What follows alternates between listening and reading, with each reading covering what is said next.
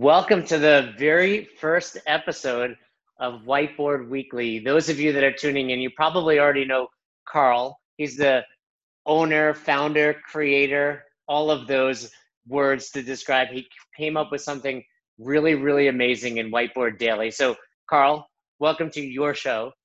Jason, it's an honor to be here. I'm very excited to kind of take Whiteboard Daily to the next level. The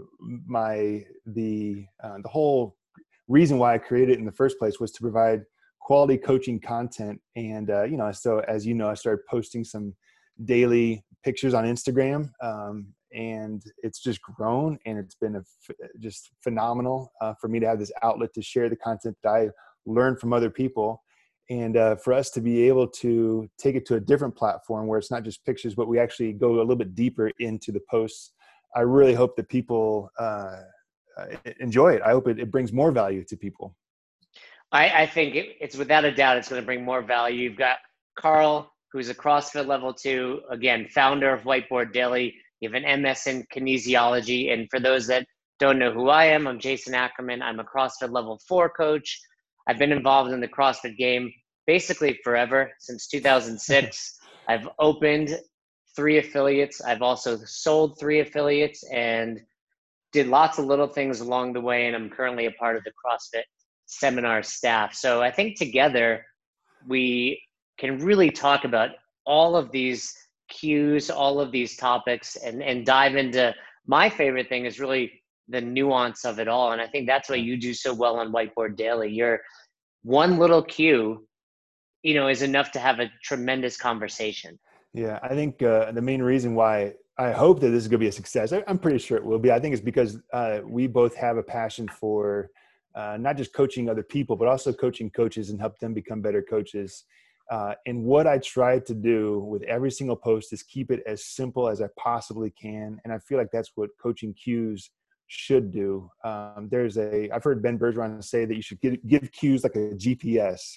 And by that, when you listen to your GPS, when you're driving down the road, it doesn't say, don't turn left here and don't turn around whenever you get to this point, or it gives like complex descriptions of what you should do. It does not do that. And cues are turn right now or turn left now, or it's very specific. And cues, they do the same thing. They've got to be short, actionable, and relatable. They've got to resonate with the person that you are giving the cue to. And that's why you need to have so many different cues in your coaching toolboxes, because so many people are different and they learn different ways, and you need to be prepared for anybody. It makes you a better coach when you can expand the demographic of who you can relate to. So yeah, let's dig right in.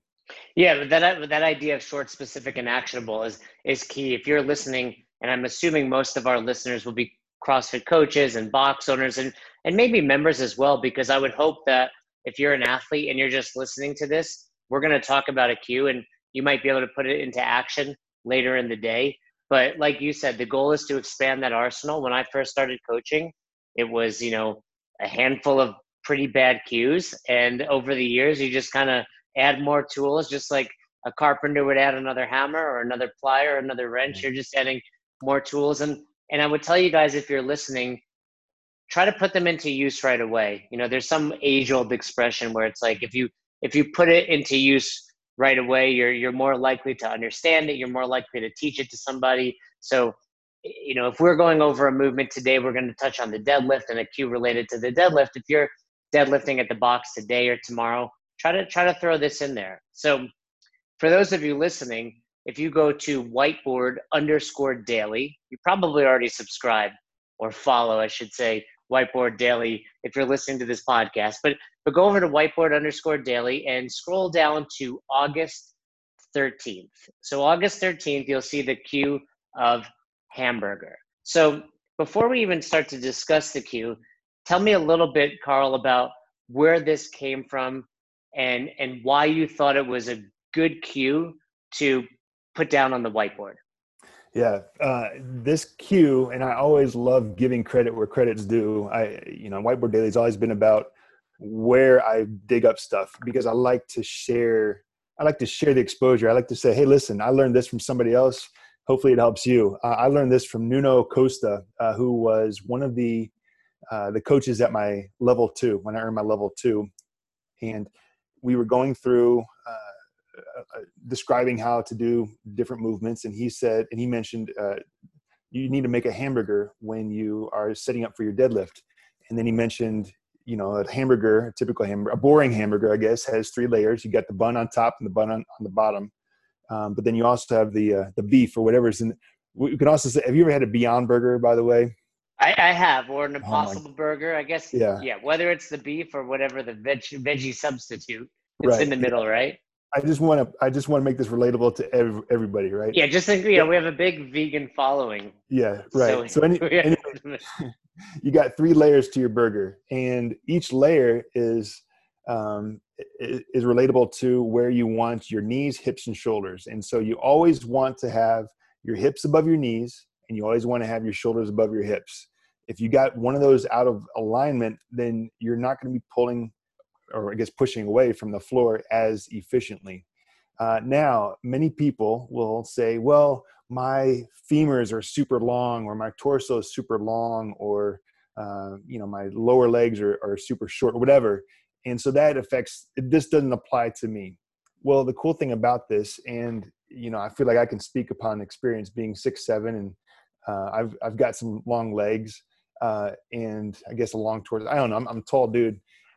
It still applies. Regardless of the anthropometrics that you experience, your limb length, your torso length, you always still want this setup. It still may deviate slightly, but regardless, you still want to have your hips above your knees, and you still want to have your shoulders above your hips. You still want the 3 layers of the hamburger. Yeah, and I want to talk a lot more about this. And before we do, let's give another shout out. Nuno Costa, for those that don't know who he is, he's a flow master on the CrossFit seminar staff, a good friend of mine. He adopted actually he didn't adopt. He had a baby girl via IVF about 6 months ago, Maria. So, he's a very amazing human being. He's been a part of the CrossFit Invictus Games team and won. So these cues are typically coming from some of the best in the world. And the reason I know this cue is so good is because it's really stood the test of time. Sure. So whether you're calling it the hamburger, this is also something Coach Glassman has a video about. I don't know how you can find Coach Glassman videos these days. I'm sure they're still on the internet. I don't think all Coach Glassman videos have been taken down. But they're on the dark web. he has a video talking about a play button. And it's a very similar analogy, right? And except, millennials don't know what a play button is anymore. So I'm always like, you have to understand there's a triangle on the VCR back in the day.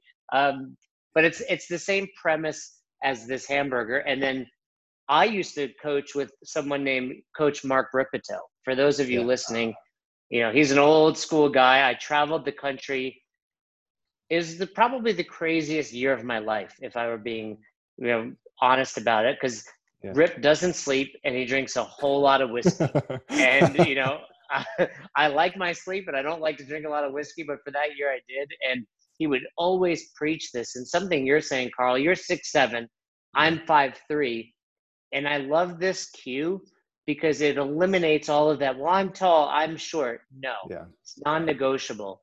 Yeah. Shoulders above your hips, hips above your knees, and your shoulders should be above the bar. So for this analogy, now talk to me about this though. You're at your level 2. Nunu says, "Hey, you got to be a hamburger." Does Carl's brain immediately go to, "I'm drawing that"? 100%. As I've developed Whiteboard Daily, I want people to understand this too.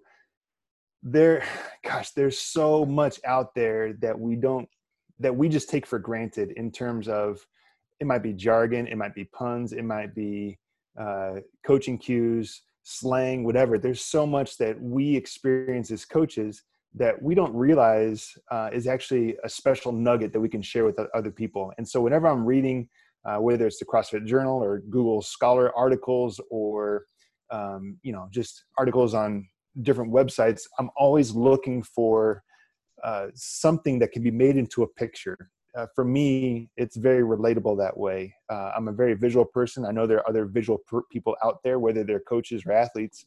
And so if you can take something as complex as, especially Olympic weightlifting and all of the joints that are moving and so quickly, if you can take something and break it down to a simple stick figure, it makes it easier to understand for people. So I'm always looking for ways to visualize something, especially when it can be drawn up on a stick figure. And especially like one word cues are like the best. I want to minimize the amount of words I use for a cue. I want people to think hamburger and go straight into it, rather than thinking, okay, here I go for my setup. I need to have my knees here, my shoulders here. And no, I just think hamburger, get into it. So absolutely. As soon as I heard that cue, I went straight to, actually I sketched it out on my training manual that I had in front of me. So that was the origin of this entire picture that you see in front of you.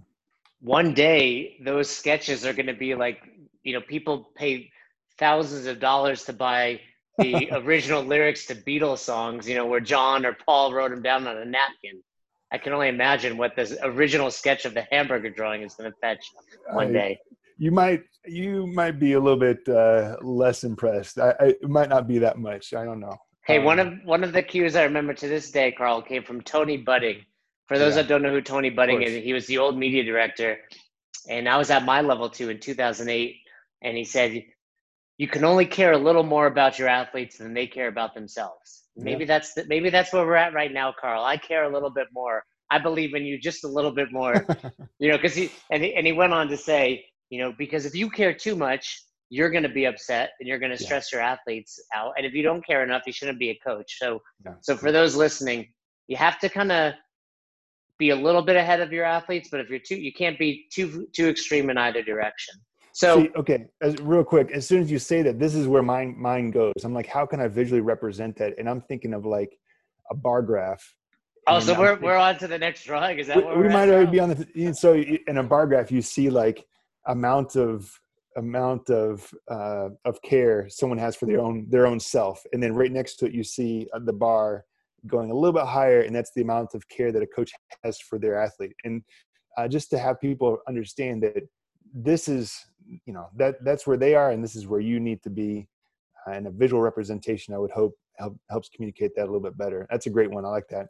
I like that. I think we can expand on that, and maybe we're coming up with the next one, but you can have some dotted lines showing the difference in that space of what an athlete cares about, how much they care, and how much you care, and you could I think exchange the word care for believe, right? I think and I think that's great, and that's who you are. You're just so creative that your mind immediately goes there. And I think that's great. If we come up with a new drawing every episode, that's fantastic.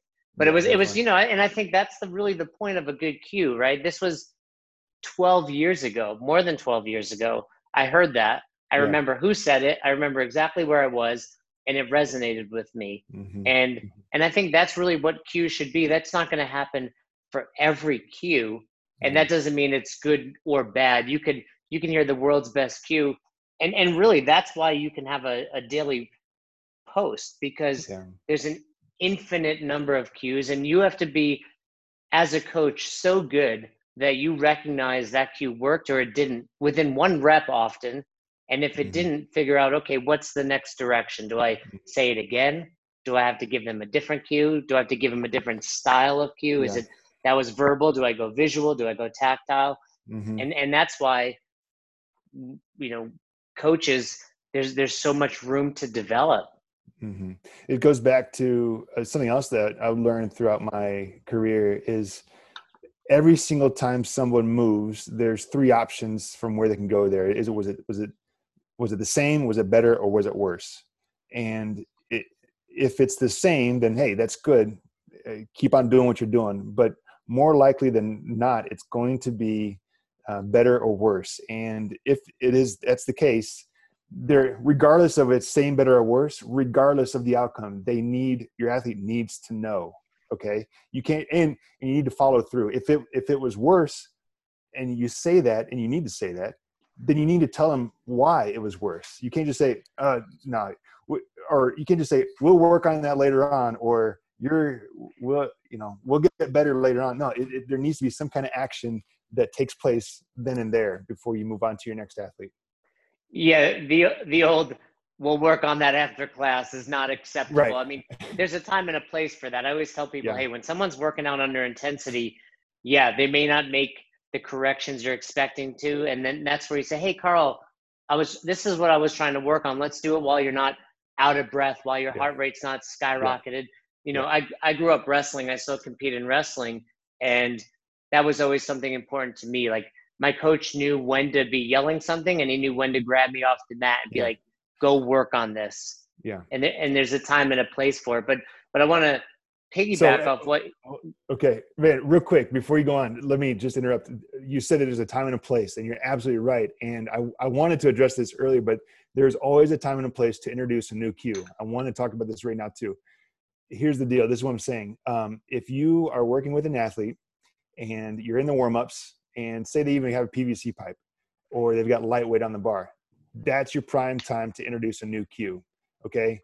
Because they've got a manageable load, and they can still make slight adjustments, those minor adjustments that they need to move more efficient, okay?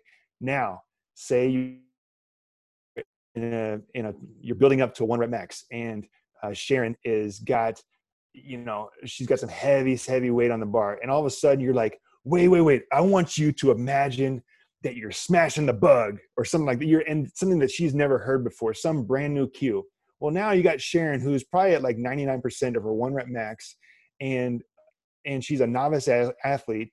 And now you've introduced this brand new concept to her. And even if it might make sense, but it might not make sense, she hasn't had the time to kind of mentally comprehend what's going on.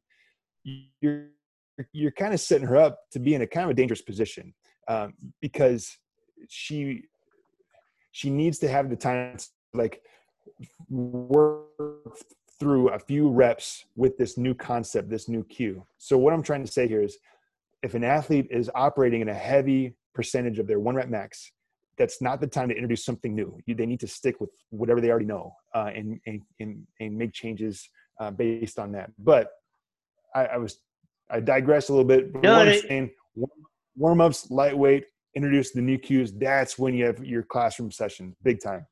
I think you're spot on, Carl. It's important to say, and going back to my time with Rip, the first lecture that he would run at his starting strength seminar, for those that don't know who Coach Ripito is, certainly go Google him, check out Starting Strength. It's a phenomenal program. Yeah. But he was the subject matter expert for powerlifting and CrossFit. And Yep. And the first lecture he gave every weekend on Saturday morning was about cueing. And ultimately the lesson from that lecture was a cue should remind the athlete of something they already know.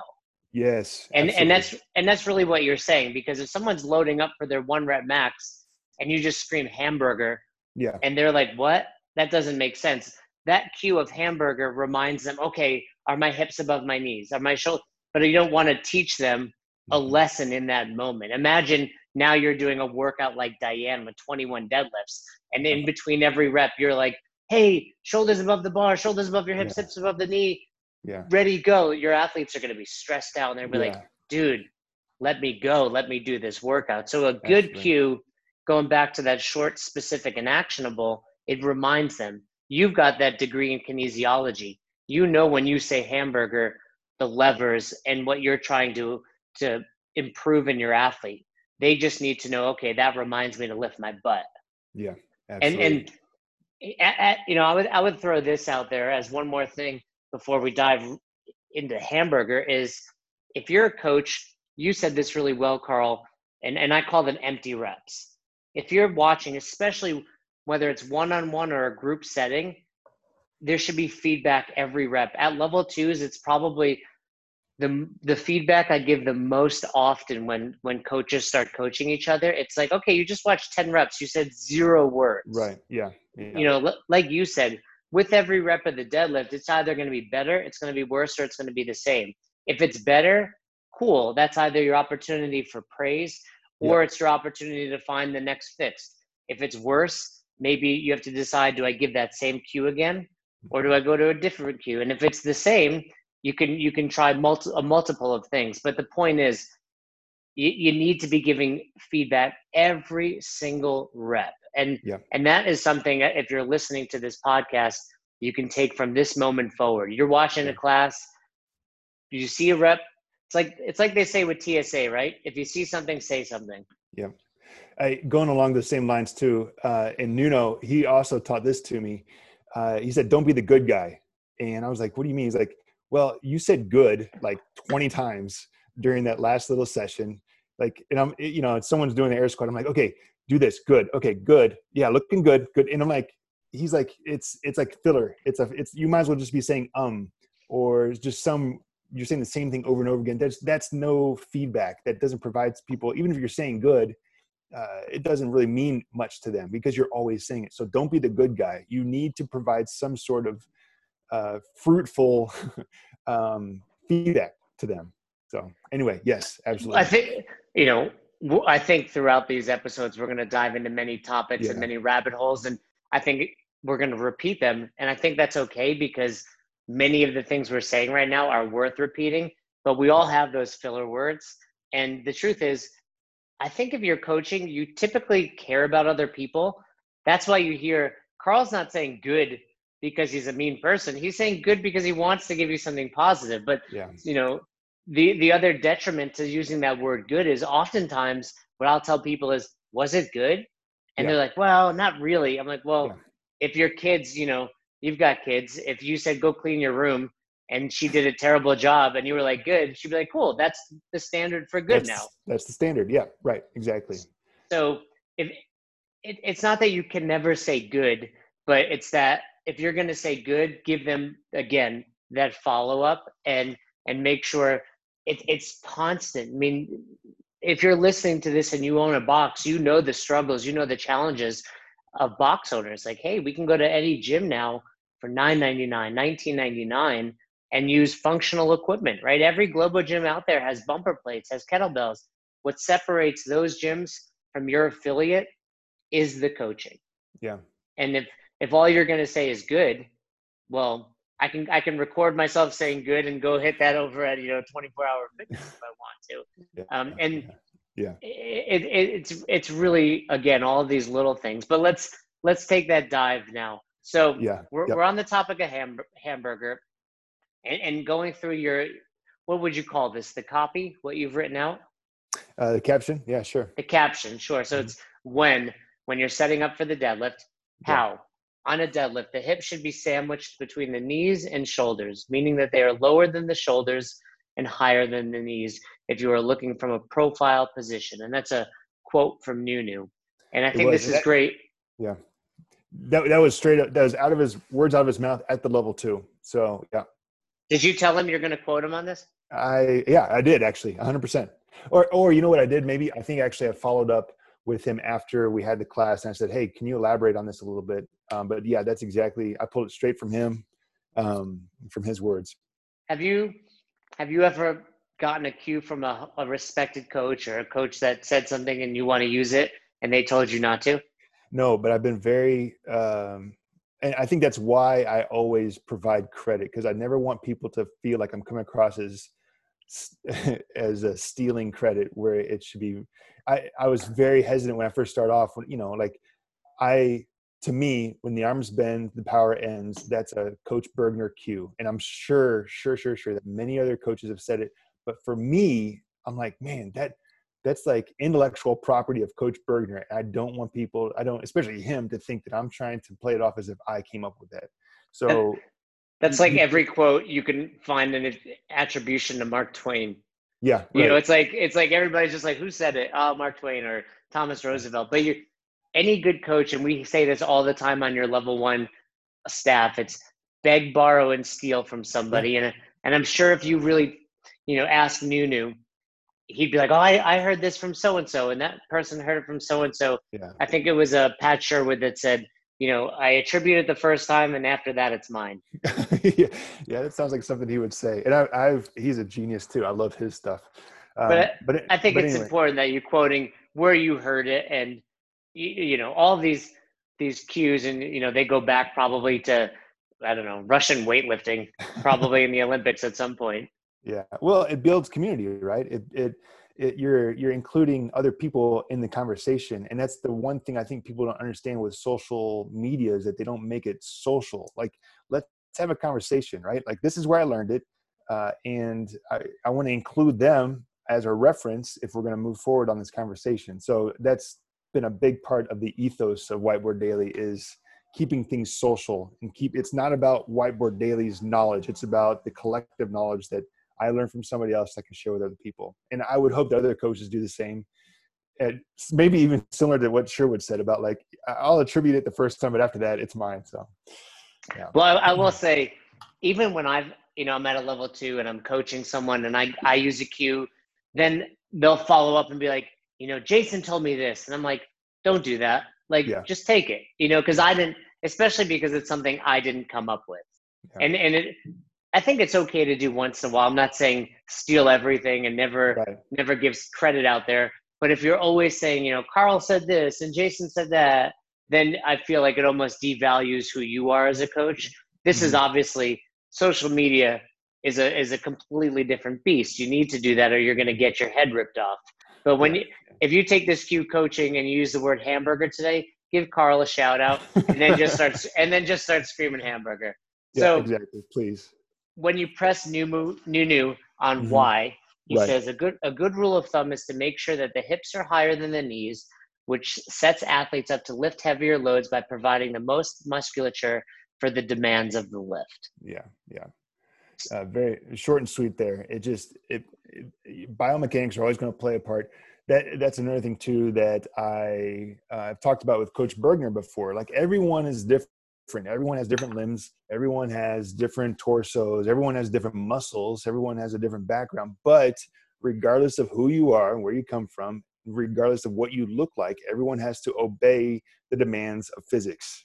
Regardless, they have to obey the demands of biomechanics. Regardless, you need to keep whatever weight that you're lifting at the shortest moment arm possible. Keep it as close to your body as possible, and that's going to make for a more efficient lift, and your back is going to thank you. So everyone's different, but man, regardless of who you are, we all have to obey the demands of physics and put ourselves in the best position possible to lift the load. So every weekend at the level 1, the first lecture of day 2 is the deadlift, sumo deadlift, high pull, medicine ball clean lecture, and then we go to a breakout group where we review those movements with the participants. This is the first thing I do in my deadlift group. I've been a part of the seminar staff for nearly 10 years. I've been at over 200 seminars. To this day, this is the first thing I do. Because I'll say this, however I get them into their stance, you can get them to jump up and down a couple times, wipe their feet, whatever your favorite cue is for that. Bring the bar to mid-shin. Show me where your deadlift would be. And right away, I'm just eyeballing, and I'm looking. I don't refer to it as the hamburger in my head, but I know what I'm looking for. It's shoulders, hips, knees. Yep. And I'll see the people that have their butt too low, and I'll see the people that have their butt too high. And I can go around, and the learning opportunity that I like to take is the person that has their butt too low. And I usually say to them, hey, Susie, you're feeling this a lot in your quads, right? And they're always like, it's like a magician, right? They're like, how'd you know? How do you know me? Like, did you ask my husband? Who are you talking to?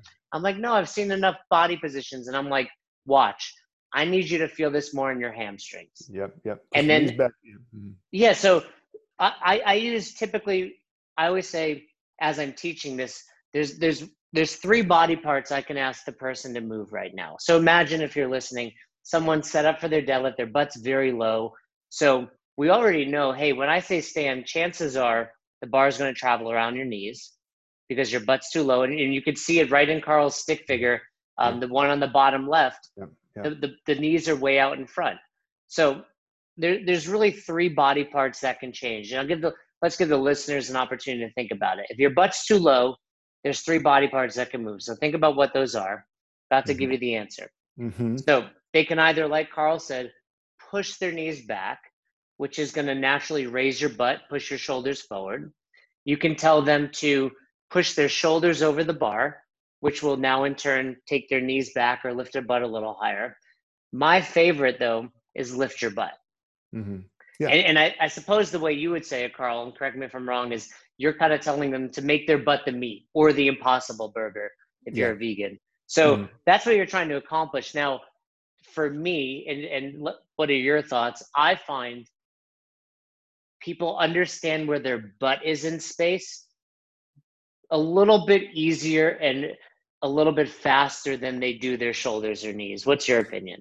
I have to agree with that completely. Just because it's the center of their body, and so much. I mean, if we're talking about power generation, we're talking about violent hip extension. We're just talking about hip extension in general, and the hips are the they're the pinnacle of all movement. Really, that's where. And so, if you want to, I feel like it's just as important as the feet when we're talking about moving, because you're generating power against the ground normally, and that power is going through your feet. So your stance is just obviously very important, but everything's coming from the hips.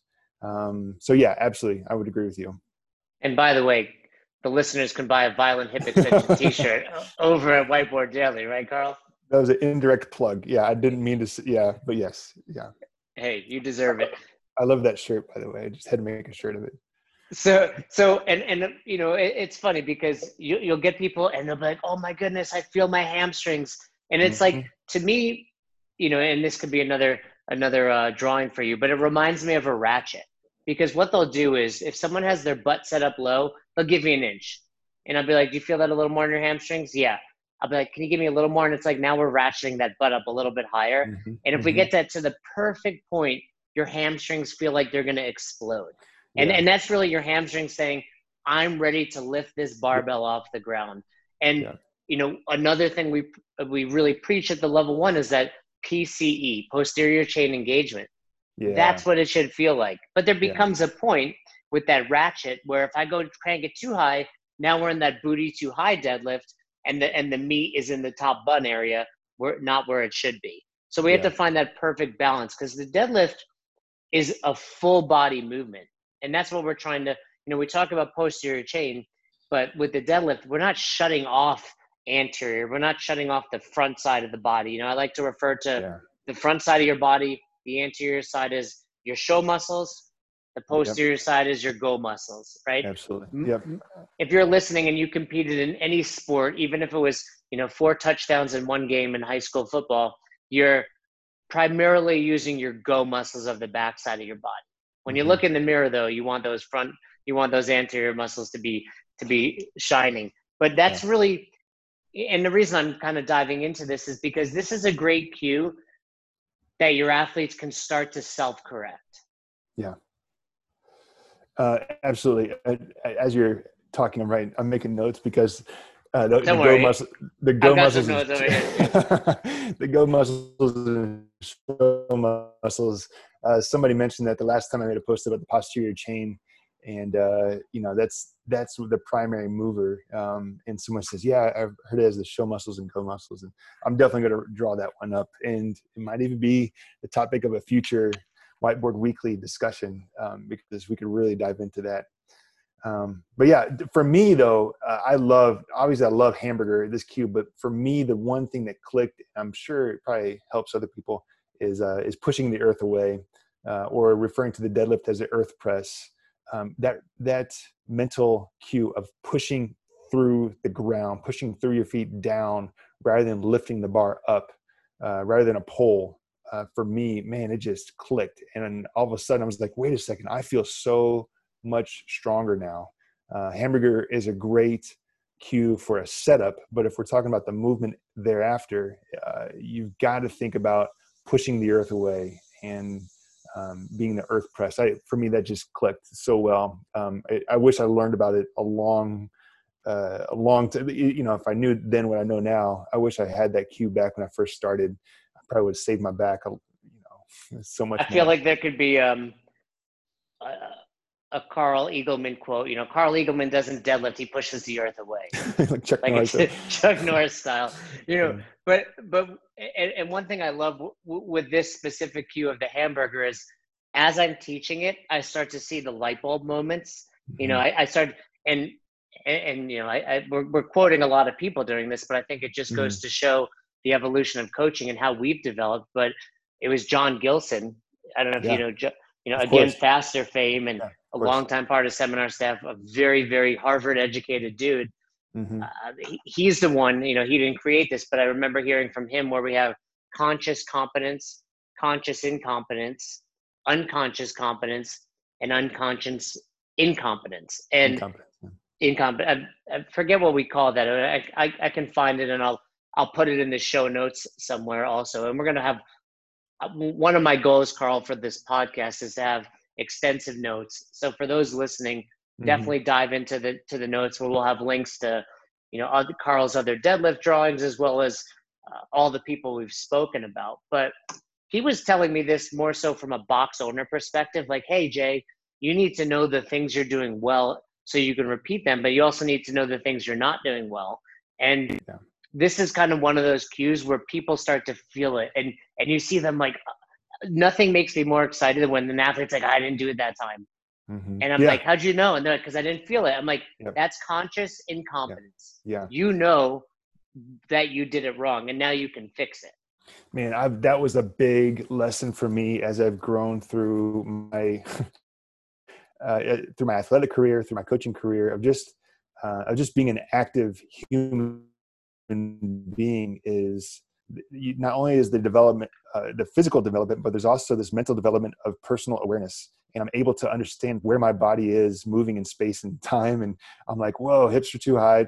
And I think that's another reason why drawings, stick figures, is like so useful for people, is because it's this visual representation that they can have in their mind. And I do it when I'm training, when I'm working out.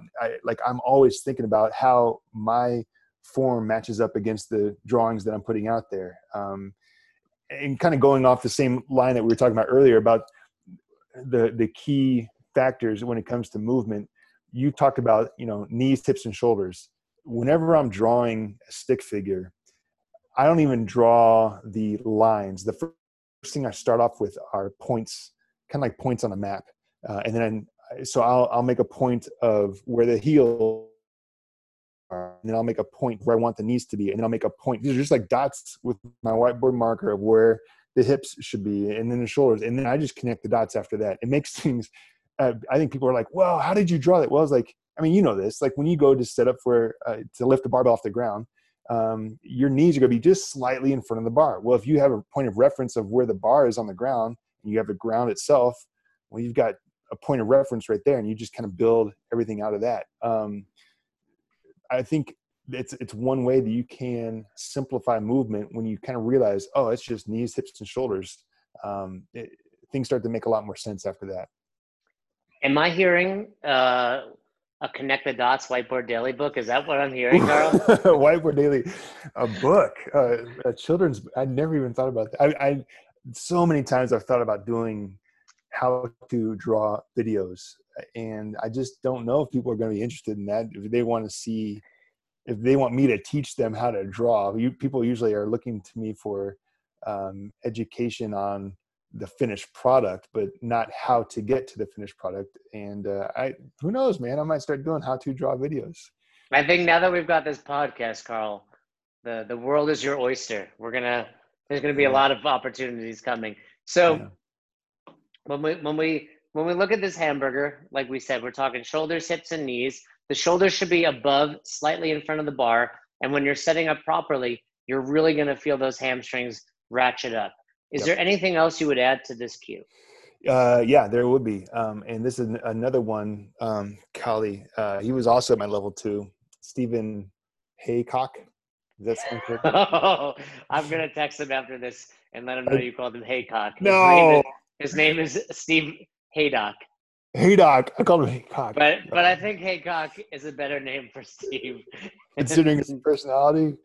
Yeah, he's another amazing dude. He's a flow master on the seminar staff. Yeah. For those of you, in the past, he's the guy shadowing Dave Castro at the CrossFit Games because he is a badass Brazilian Jiu-Jitsu black belt, and he and his wife own not only an affiliate, but a jiu-jitsu studio in Missouri. So yeah, Yeah. Steve Haydock, look him up. But what did he tell you? He said to squeeze the oranges. I love this cue because you imagine that you have oranges in your armpits, and actually the cue was make juice. And the idea is that you have oranges in your armpits. And so many times people are going to retract the shoulder blades, so they're almost like overextending through their back. They're overarching, which isn't necessarily wrong, but it's not efficient. And his idea is that what you're doing is it's more of like a squeeze through the armpit. And what you do when you do that, you help turn on the rest of your posterior chain. Many people think of the posterior chain as the lower half, everything from the glutes down, but you're taking out the spinal erectors and you're taking out the lats and the traps. And when you make juice, when you squeeze the oranges that are the invisible oranges that are in your armpits, you kind of complete the posterior chain engagement. That really made a lot of sense to me. People are so quick to think, oh, this is, the deadlift is a butt and a hamstring movement, but man, there's so much more to it. So yeah, that's another cue that I would say. And that's why if you do probably more a little higher rep weight and you use that cue, you're going to feel your lats, because really what we're talking about is engaging those lats, part of the posterior chain. And again, this idea of making juice, I don't think anyone's confused, like, oh, making juice. No, but it's reminding you of this stronger packed position that they would talk about, in the RKC, the Russian kettlebell cert calls it packed, or, as Kelly Starrett would call it, external rotation. And it's a very similar position to that overhead squat where you want your armpits forward, except now our hands are below us. So we're squeezing that. I love it. Some people will tell you to, screw in a light bulb. Steve might tell you to make juice. But yeah, again, all cues looking to get you to that same point. And like you said, really, the deadlift is trying to get as much musculature as possible. For most of us, the deadlift is going to be the lift that allows us to move the most potential weight. Mm-hmm. And the only way we do that is to maximize the musculature behind it. Yep, absolutely. And that when we're talking about transferability, not just within the movements within CrossFit or in Olympic weightlifting and kettlebells, like you're lifting so many things off the ground from a dead stop, but also in life, like you're picking up, as Glassman has referred to it, you're picking up a bag of Friskies, your cat food, or you're picking up your kid or whatever, anything, you're picking up a pencil off the ground. It's a deadlift. So the transferability with deadlift, so many other life skills, life necessities, it's imperative. And so it's probably a good start for this entire podcast is to talk about the deadlift. Yeah, Coach Glassman once referred to it as the healthy lift. I think, the word deadlift is scary. If I'm like, hey, Mom, I'm teaching you how to deadlift today, immediately, I can't do that. But if I was like, hey, Mom, I'm teaching you this healthy lift. Yeah. Okay, that sounds very fun. Like, show me more. So, unfortunately, the name is the name. But certainly, I think it's a great place to start. We talk about recruiting as much musculature as possible. And you talk about functionality, like you said. The day you can't deadlift is the day you need to check yourself into that assisted living home, because that was always the big gripe. Even when I was younger, before CrossFit, my grandmother was in her 80s, and she was, my grandfather had recently passed away, and, I was a trainer. She's like, I'm not allowed to pick stuff off the ground anymore. Yeah. And I'm like, Grandma, when you go grocery shopping, you put the groceries down. Who's picking those back up for you? Okay, that's okay. Mm-hmm. Well, it's not that you can't pick stuff up off the ground. It's that it has to be a manageable load, and it has to be something you can handle. But the moment we can't pick up the bag of Friskies, we have a problem. And Coach Glassman has said, the deficiency defines the need. Yeah. And I think for those listening, probably most of the people at your box are deadlifting.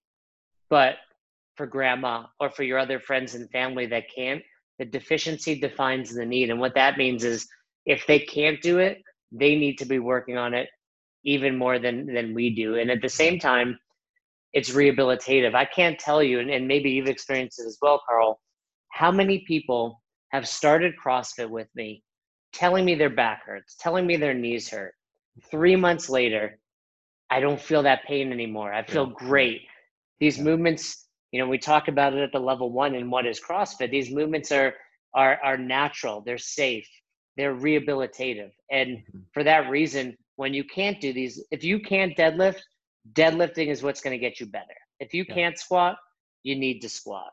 Mm-hmm. And it's our responsibility as coaches to get those people to understand that, but also to do it in a way that's fun, but also safe. Yeah, absolutely. And you talk about like if you don't use it, you lose it. And I feel very strongly about that, especially when it comes to your knee joints, your back health, anything really. If you